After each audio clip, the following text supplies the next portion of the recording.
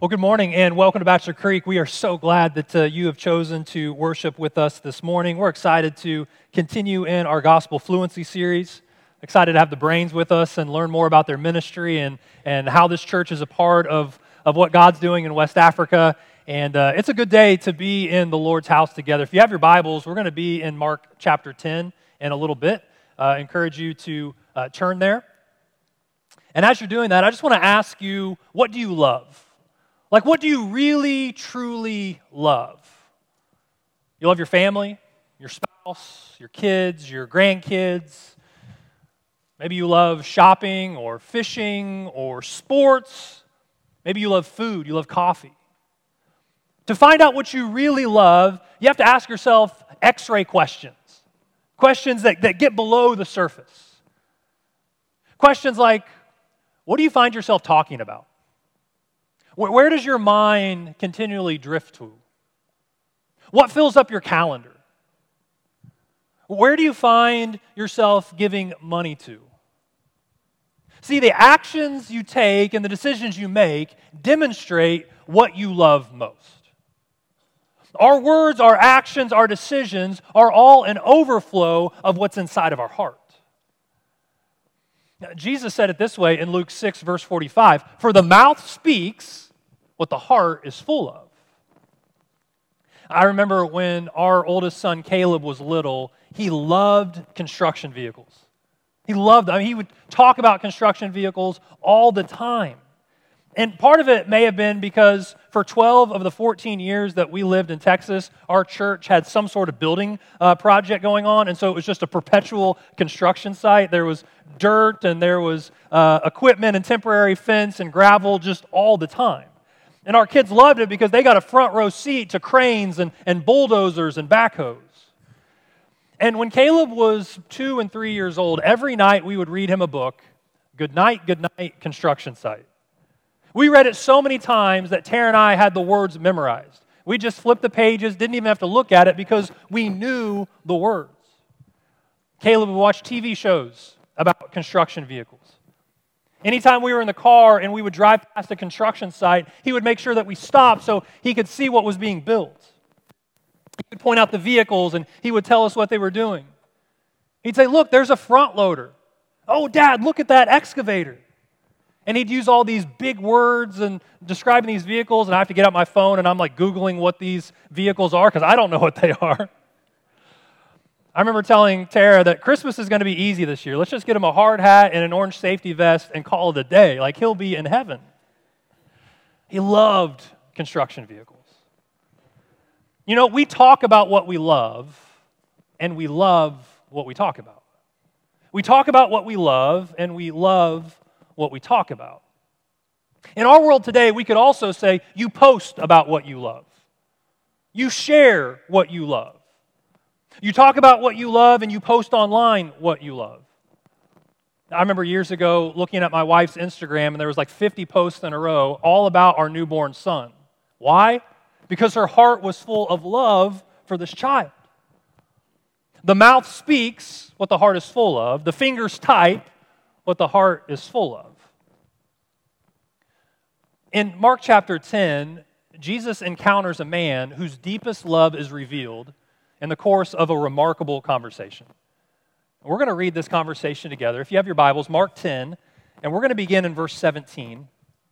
And I want to invite you to stand for the reading of God's Word.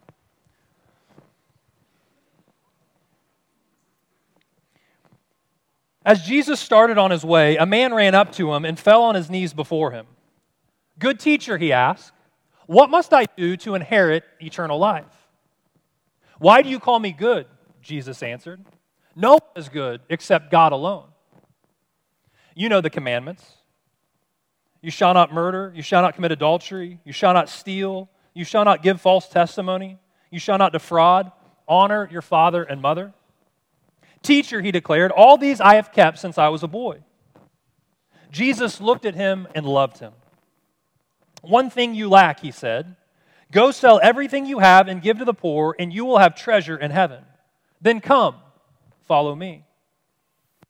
At this, the man's face fell. He went away sad because he had great wealth. Jesus looked around and said to his disciples, "How hard it is for the rich to enter the kingdom of God." The disciples were amazed at his words.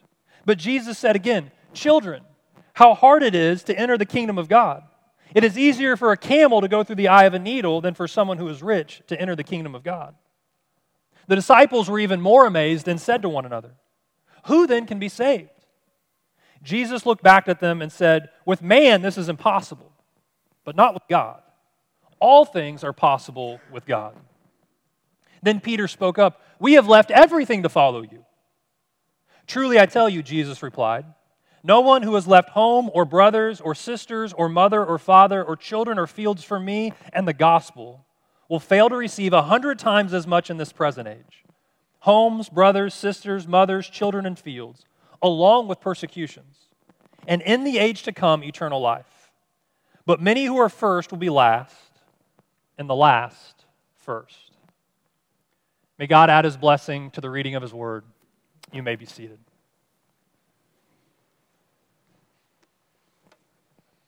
Why do you think people don't talk about Jesus? How would you answer that? I think some people would say, I don't feel equipped. I'm not prepared. I'm afraid of saying the wrong thing. I don't know enough. I'm afraid of being rejected.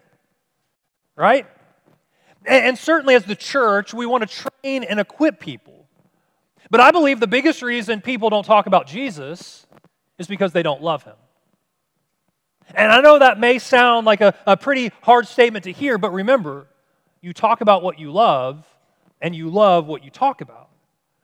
And if you're not talking about Jesus, then you don't love him with all of your heart, soul, mind, and strength. I'm not saying you don't love Jesus. I'm just saying that your love for him at best is a lesser love. And so from Mark 10, I want us to look at 3 insights that we can gain about the relationship between our heart and love. First, what we love most inside eventually expresses itself outside.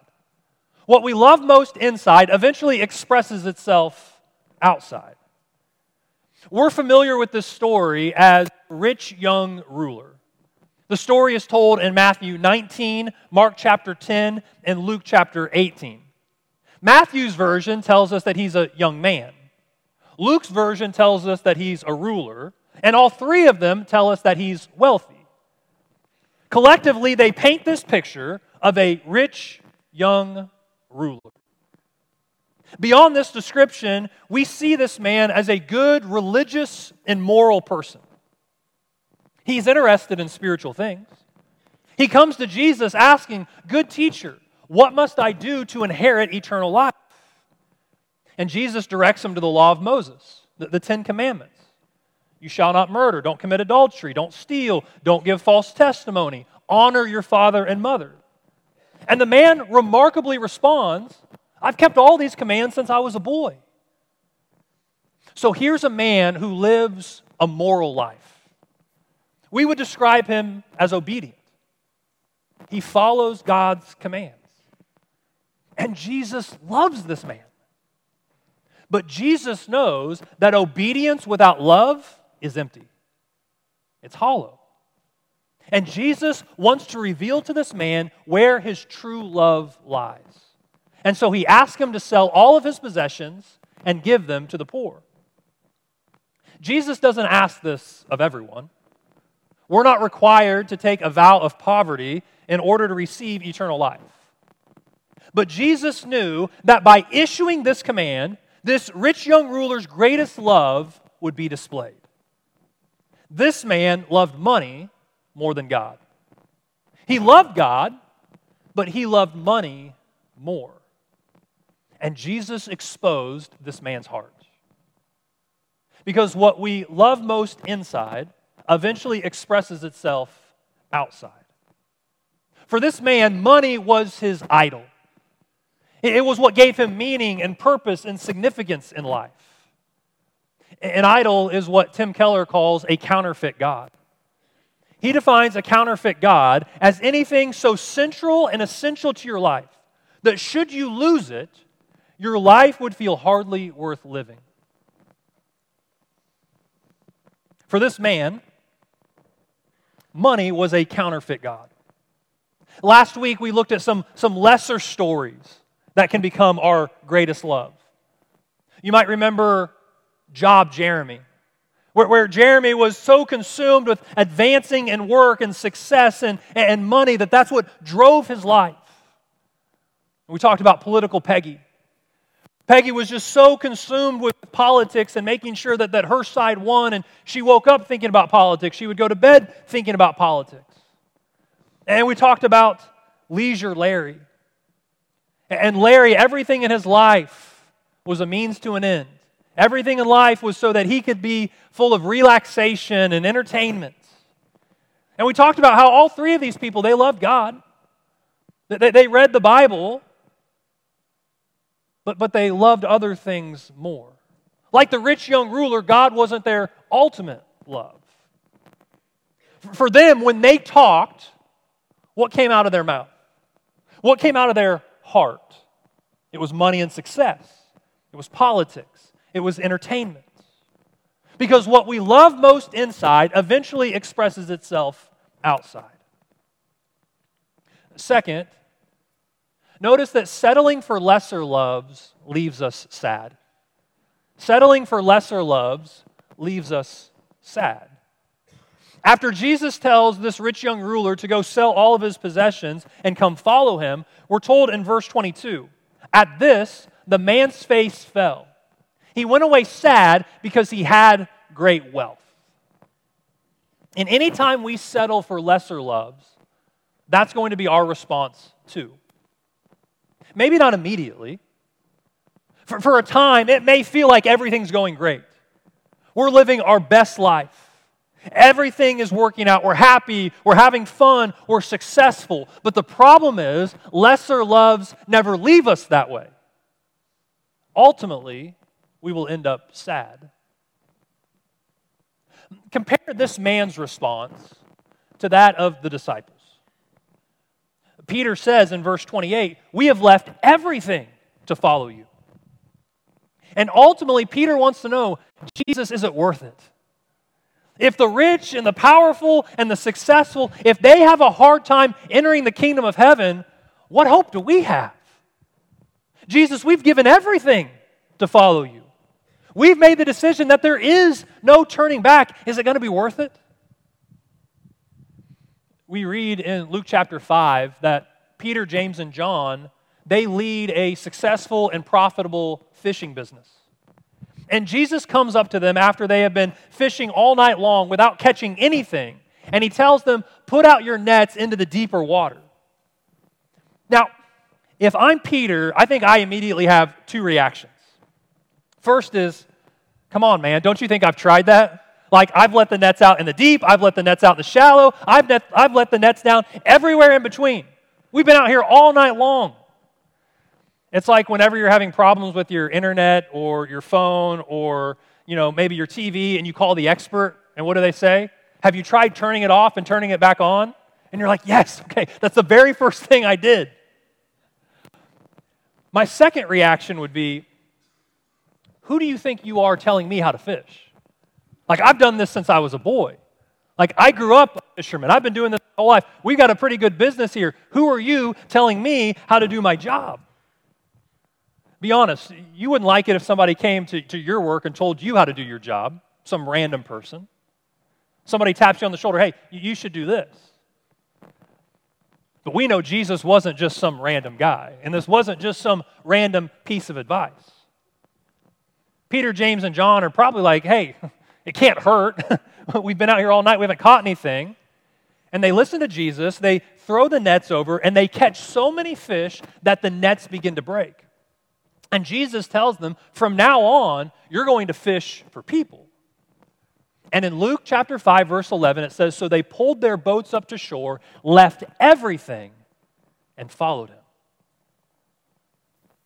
And as we'll see in a moment, the answer to Peter's question, is it worth it? Absolutely. Why? Because Jesus is worthy.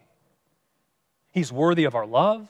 He's worthy of our wholehearted devotion. He's worthy of leaving everything to follow him.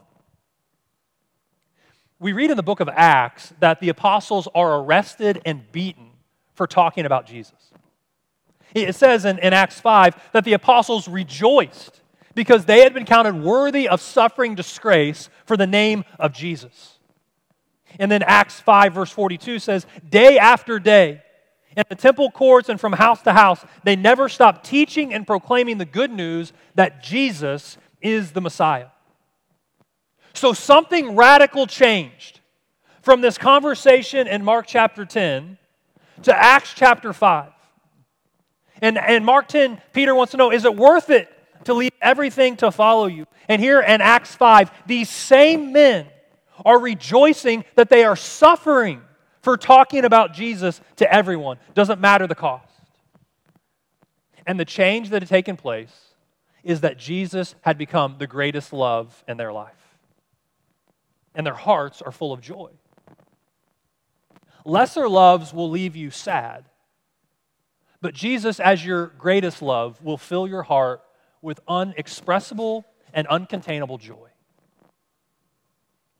Third, God's love for us changes our hearts to love Him. God's love for us changes our hearts to love Him. We read in 1 John 4:19 that we love because He first loved us.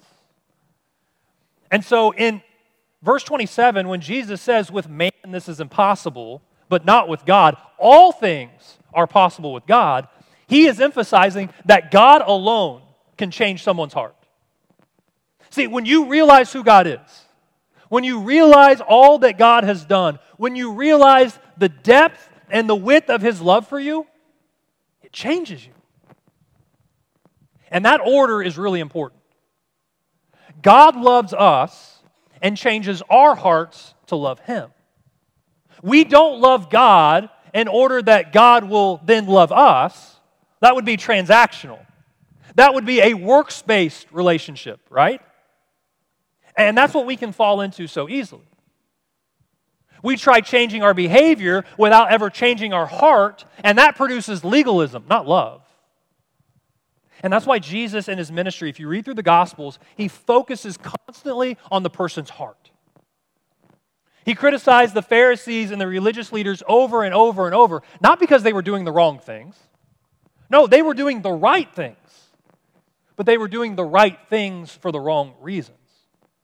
They were acting righteously in order to gain favor and approval and attention from God and from other people, instead of living righteously as a result of God's love for them. Instead of living righteously because of a heart that was full of love for God. A change of heart equals a change of behavior. But a change of behavior does not necessarily equal a change of heart. So how's your heart today? Is your heart full of love for God? Or is your heart full of love for lesser things? And just because you've trusted in the gospel and God has given you a new heart, that doesn't mean that your heart can't grow cold. And maybe that would describe you this morning. Perhaps you're in a season right now where it just feels like you're going through the motions in your relationship with God. You're showing up for church, you're praying, you're reading Scripture, you feel like you're doing what you should be doing, but your heart's just not in it. The fire's gone. What do you do? What do you do if you feel like your love for God is growing cool? First, I want to encourage you to remember what captured your love at the beginning. Remember what it was there at the very beginning that captured your love for the Lord. If you're here today and you're married, I want you to think about when you were dating your spouse. What made you fall in love with them? Well, what do you remember most about that time? Do you remember the butterflies that you would get in your stomach every time you saw them? Do you remember how just throughout the day you could not get them out of your mind? You couldn't wait to see them, and when you were with them, it just felt like time stood still. Do you still feel that way? It's easy as time passes for your love to grow cool.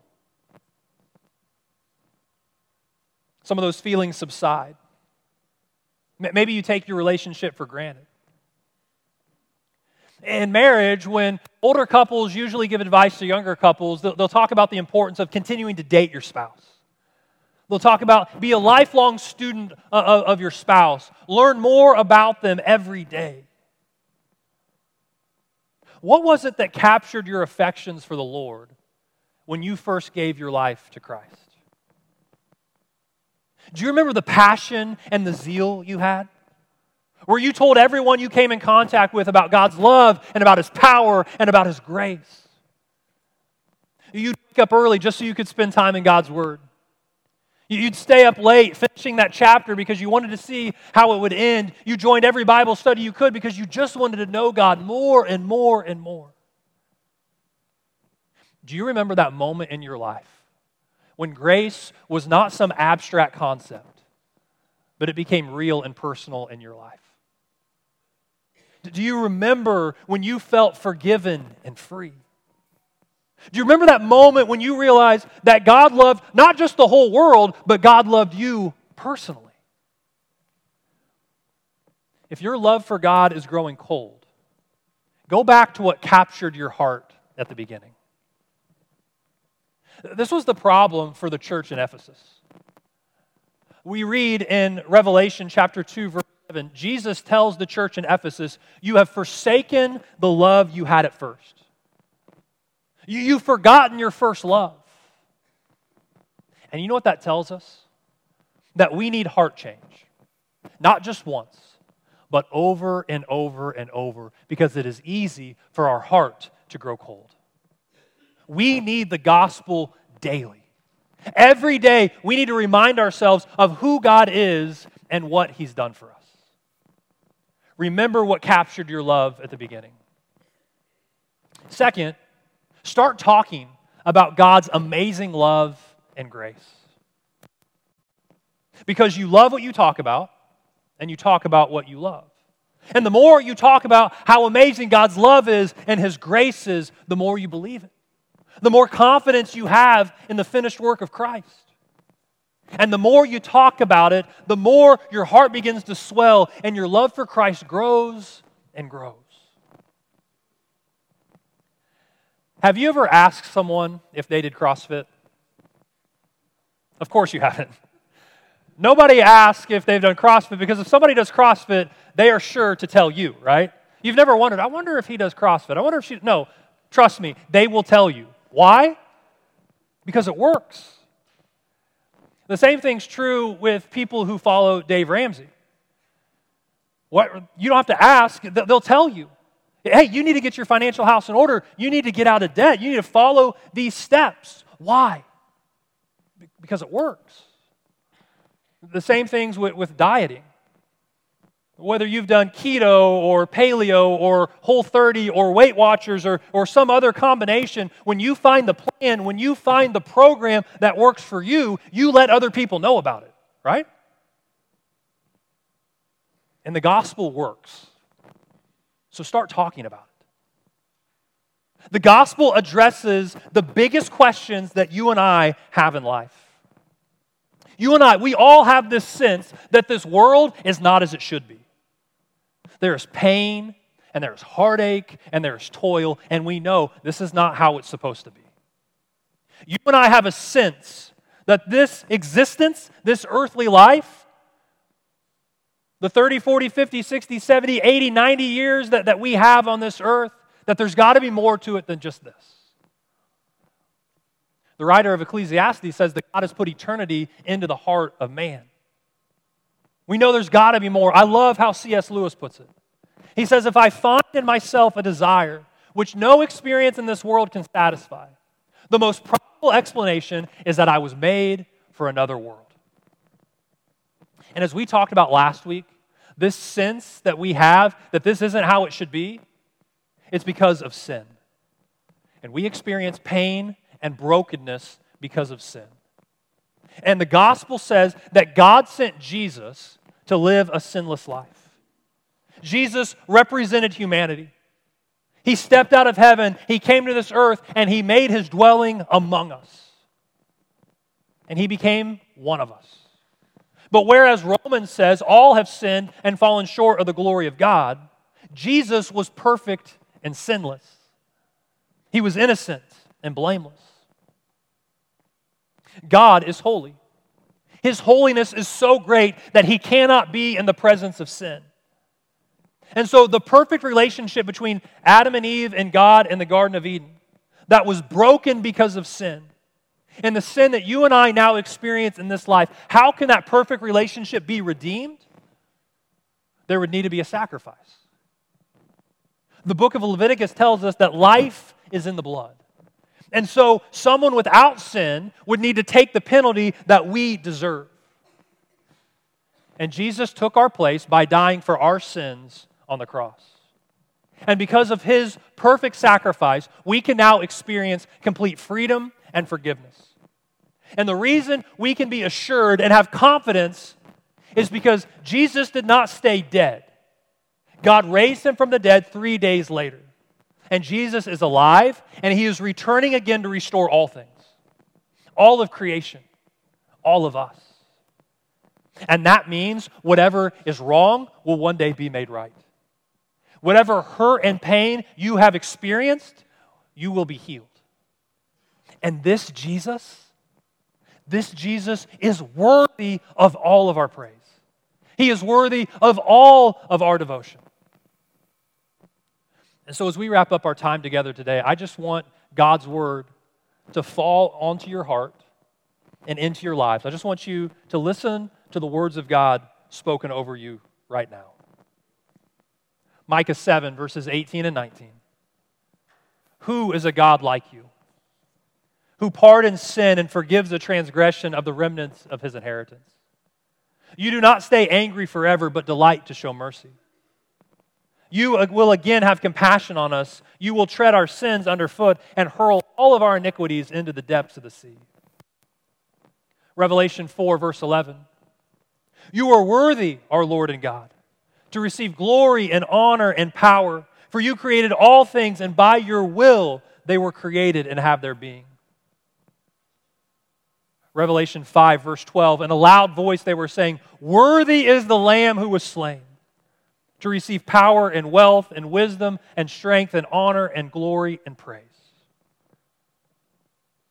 When you understand who God is, and you realize what He has done for you, you can't help but talk about it.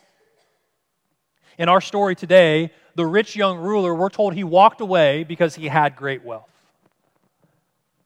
But I wonder, underneath it all, if the real reason he walked away was because he did not realize how much Jesus loved him. He didn't understand it.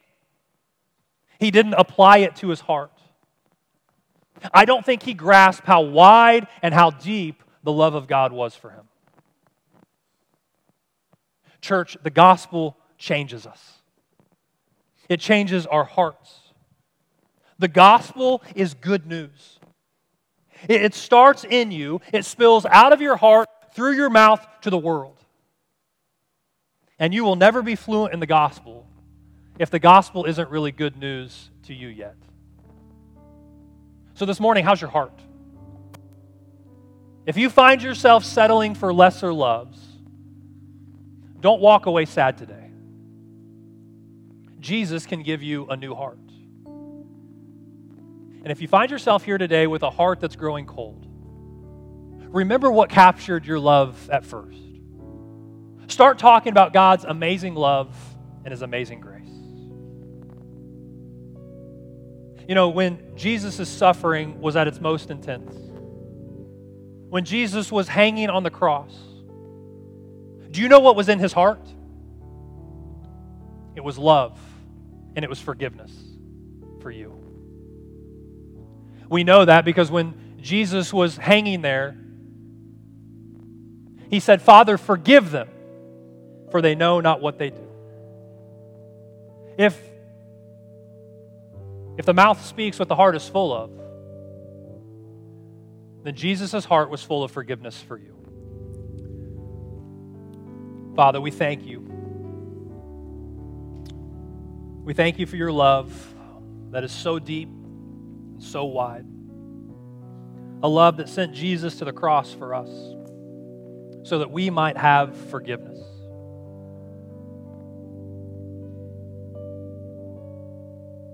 And God, I pray the depth of that love for us would change our hearts to love you. God, your word tells us that you'll give us a new heart. You'll take away the heart of stone and you'll give us a heart of flesh, a new heart. A heart that's been redeemed. A heart that loves the things that you love. And God, I pray that once we have that new heart, God, it would change the way we see everything. That we would see everything through the lens of the gospel. So God, if there's anybody here today who needs a new heart, I pray that they wouldn't walk away sad like the rich young ruler. But I pray that they would leave rejoicing, knowing that they belong to you. In Jesus' name we pray. Amen.